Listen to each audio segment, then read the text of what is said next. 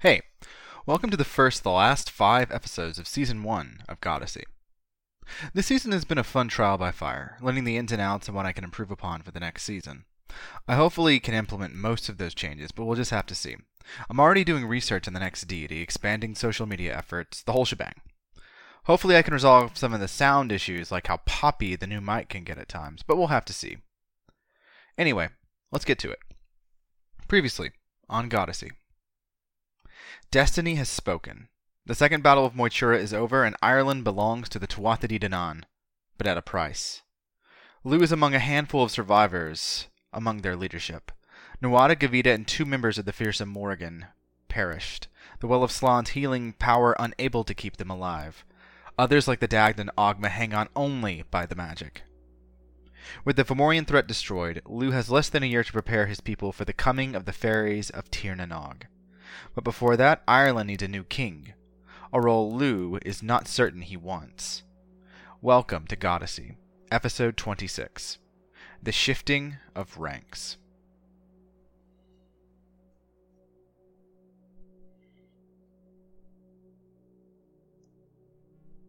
The battlefield was cleaned not by crows, but by the survivors. It was determined among the Druids that allowing the dead to rest among the Fomorians was wrong, that the bodies of the deceased Tuatha Dé Danann should be returned to their homes and cairns built. The Fomorians they left to rot. By the time the rains had stopped, the area destroyed by Balor's evil eye had become a loch. That had been 4 days ago. Lugh was tired from all the marching, all the sleepless nights managing everyone. Tensions were high without Nuada. The chain of command had been broken when he died, though the Dagda held it together well enough in the initial days after the battle. Lugh was happy for that, but he worried. The 3rd day since Moytura proved his worries founded. The Dagda collapsed and rolled down a hill, the healers concluding that the magic of the Well of Slann was the only thing holding him together. His wounds had been bandaged, his internal wounds checked. Spells had been cast. Nothing seemed to work. The Dagda was dying, and would not survive when the spell of the Well of Slann wore off. And when the Dagda died, his club, able to bring both death and life, would cease to function, and everyone he had brought back to life with it would die too. That meant that Ogma would die. They stopped for the night, the rain subsiding at last. Tents had been erected about the forest grove, and near the edge of it was one for storage. The Dagda had been put on a cart, overly large, and placed there along with the dead and the dying. Ogma stood vigil, and now, so did Lugh. "You should get some rest," said Lugh, breaking the silence. "So should you. We have a long march tomorrow, and you will have long days ahead." Lugh knew what he meant, that Nuada had meant for this to happen. He had been grooming Lugh to take the throne. Ultimately, it was not Lugh's choice. It was not anyone's choice. The Stone of Fall would choose.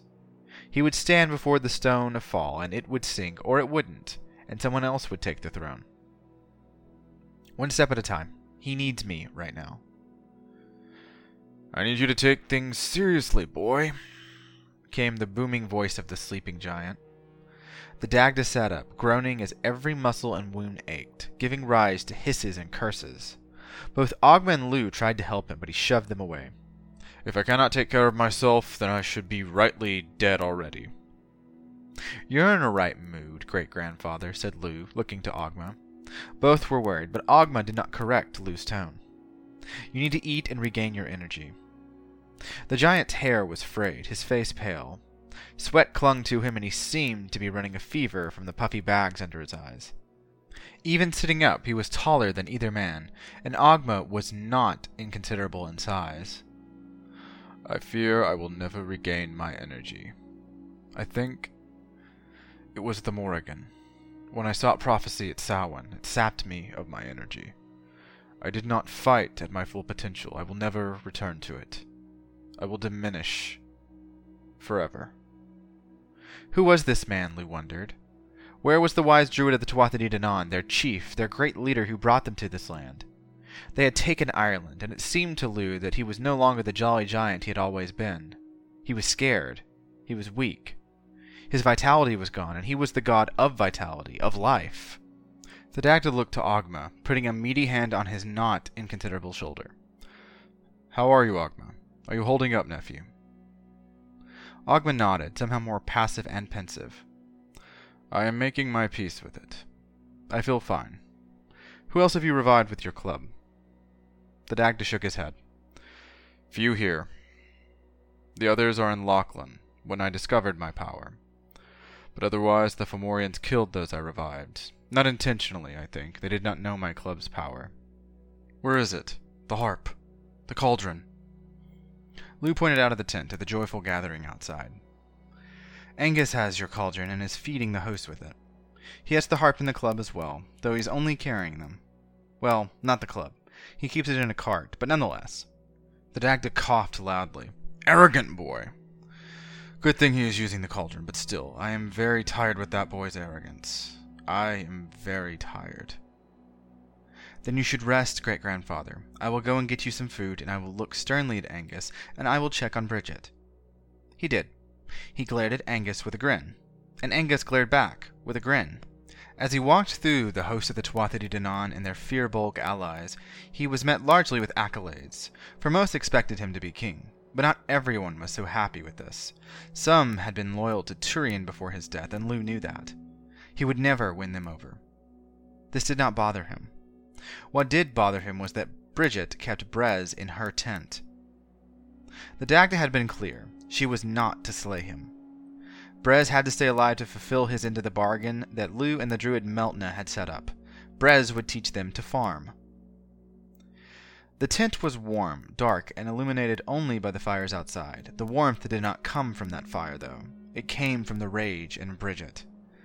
Sitting on her wooden bench, Brez sat chained before her, well-fed but gagged. He stared back. Every day Lugh checked on her. This was how he found her, and every day they said nothing. Tonight would be different. Your father is awake, Aunt Bridget. She said nothing. Brez looked at him, perhaps desperately, but Lugh did not care. He would let Bridget burn him if he could, but the plan had been sound. Come spring, they needed him to tend to the harvest. Have you had anything? The starkness of her cheeks told him that she had not eaten. In days, perhaps. You should eat. See your father. See your people. Your people, Lugh. She turned and looked to him. They are your people now. But you are the queen. She smiled. I was. Now? My king is in chains in my tent, and his life is forfeit. And I cannot kill the man responsible for poisoning my son against me. But you are right. I should see my father. Guards! 2 guards came in. Watch the prisoner. Kick him if he moves. Hard if you are so inclined. Lugh walked with Bridget into the heart of the crowd, and the two were hailed. Both got their foods, making pleasantries, and joined the Dagda and Ogma. The 2 giants ate loudly and gladly, the Dagda belching. You look well, daughter. You have all the glory of a sovereign queen in you now, and I should know. Tempered by sorrow, admittedly, but your fire still burns. You are glorious, daughter, and I mourn with you. She said nothing, but held her father's hand. We should think of the coronation, father. Lugh, as I am a sovereign queen, I can crown you. We all know the stone will accept you. But what is your next step? You are now the first of our people to rule over a united Ireland. The Firbolg cannot overthrow us and have accepted their place among us. Your critics will be there, though. How will you rule?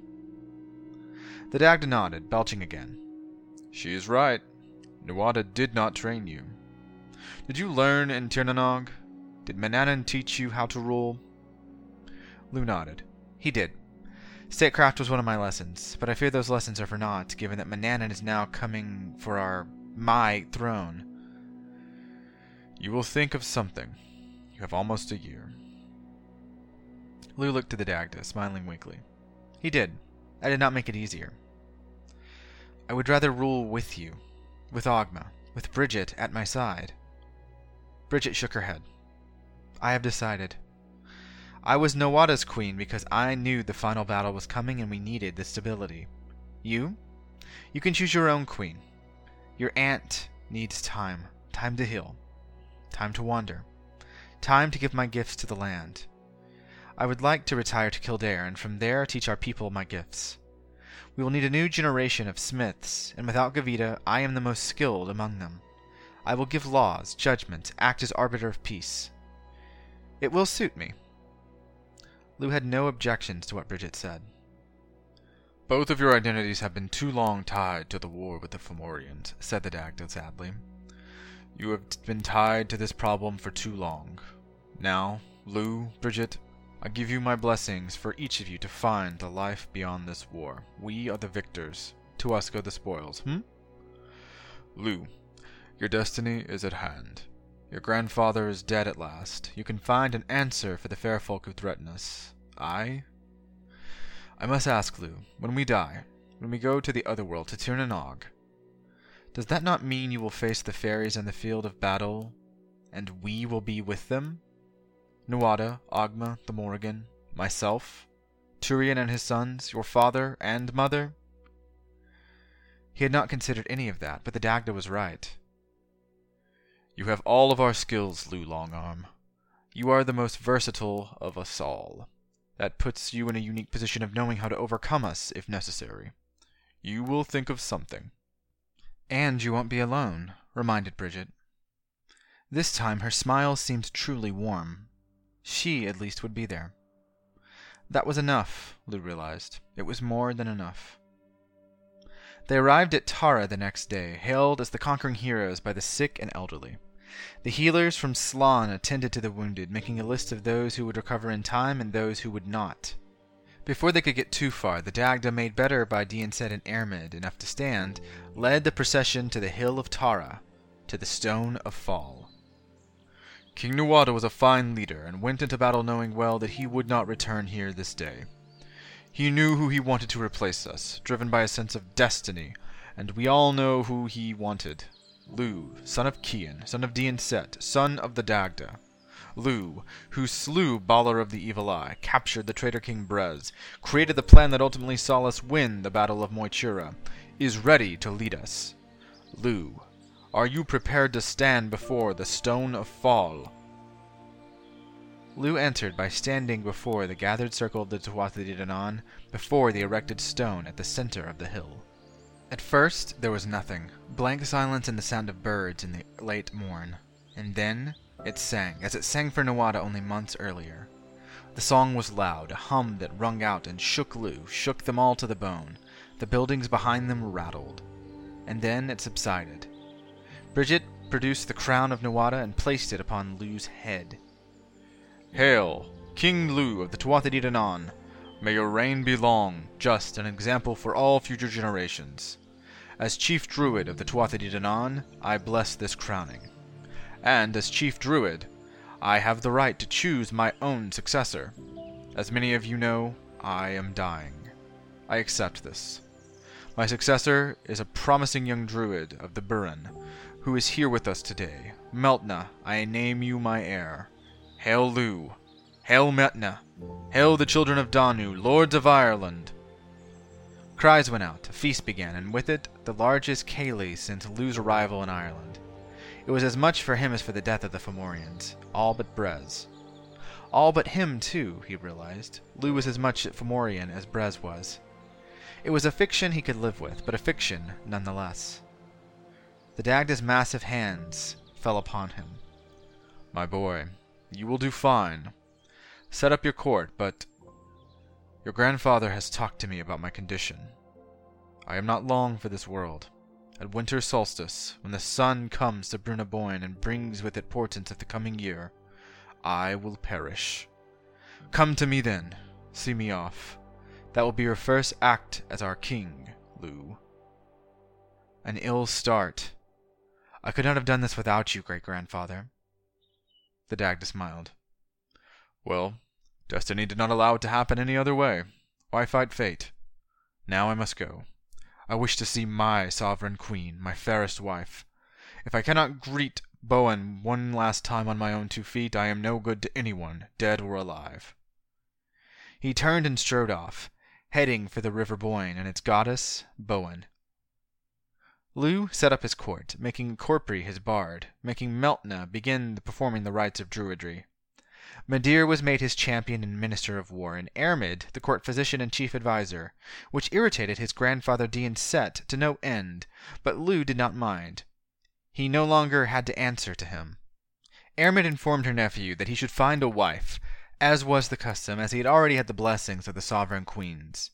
There would be rituals, but they would be conferred only when Anya, the chief of the sovereign queens, deemed it so. Lu did not mind waiting. He did not particularly enjoy the pageantry of being king, and the lords and ladies of the Tuatha De Danann kowtowing to him endlessly like a parade. But he amused himself with Felinus, with Corpre's banter, and with wandering Tara. He visited Gavita's forge, missing his uncle and finding it cold without him. Lu kept to himself in his spare time. Finally, the day before the solstice, the court headed north to Brunna Boyne, where the Druids of Ireland had gathered in advance to see off their greatest chief. The Dagda was paler than he had ever been, struggling to breathe as he sat on top of the hill, Bowen and Angus at his side. Upon the arrival of Dean Set, Bridget, and his other children, the Dagda called them all to him to say goodbye. Lu did not interrupt or intrude. He had no intention to. He was king, and that came with maintaining dignity. Meltna, are you prepared to take your position as chief druid?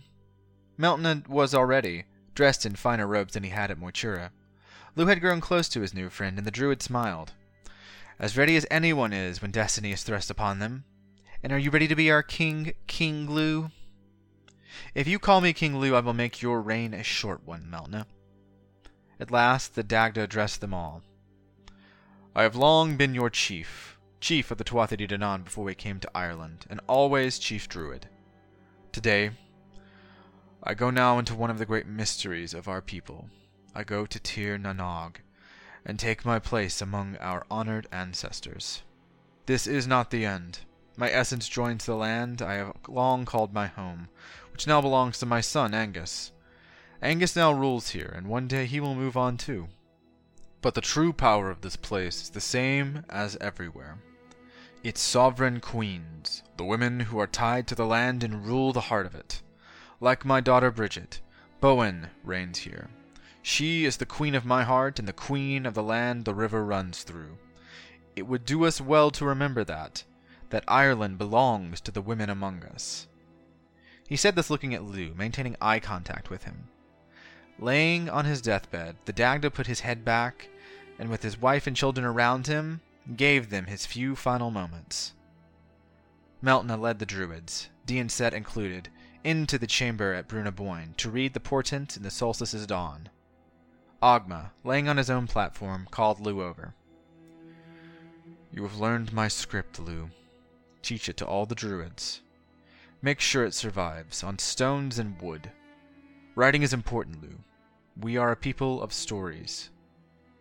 You will reign well. You... He said no more, his mouth open, his eyes staring. Ogma passed when the Dagda passed. All that was left was the crying of Bowen and the song of Bridget. She began keening for her father. Lu did not listen to it. In Ogma's cold face, he felt the full, blistering wind of the winter solstice as Meltna returned. Good portents, Lu. Good portents. Lu was not so sure. It was well into the depth of night when they returned, and Lu sat alone on his throne, with a goblet of wine, the spear of Asal, and his woes, but also Felinus, who alone understood Lu's sorrow, it seemed. At his orders, the door of the palace had been left open, while the fires burned before him. A way to regulate his temperature. The wine helped, too. The figure stepping out of the moonlight was willowy, barefoot, and walked with pride. Lu thought it was Bridget at first, but the thought of her barefoot wandering through Tara seemed wrong.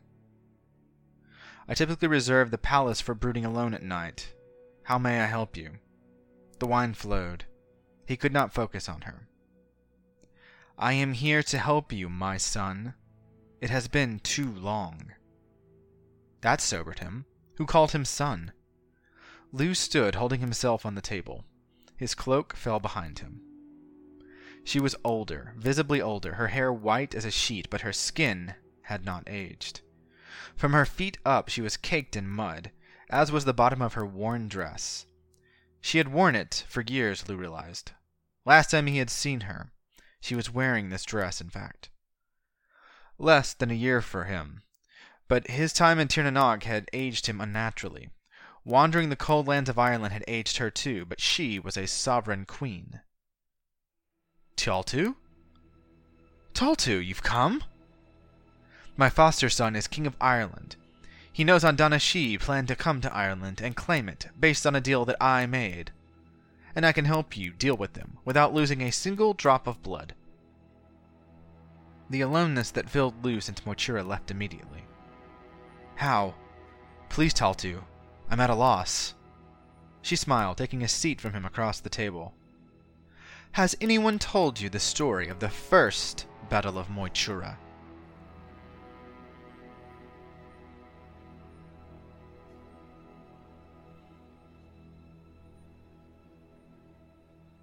Goddessy is written, researched, and produced by Greg Wright. Additional writing and editing by Sydney Yeager, who finished her dissertation. You go, girl. Music by Scott Buckley, who can be found at www.scottbuckley.com.au. You go, boy. Additional sounds by Berg Records. We're active on social media now. Check us out at The Goddessy Podcast on Facebook and Twitter. Maybe we'll add an Instagram soon, who knows? If you want to support the show, we also have a Patreon, which will be updating with different benefits soon. Goddessy releases every Monday. 4 more episodes for Lou. See you next week.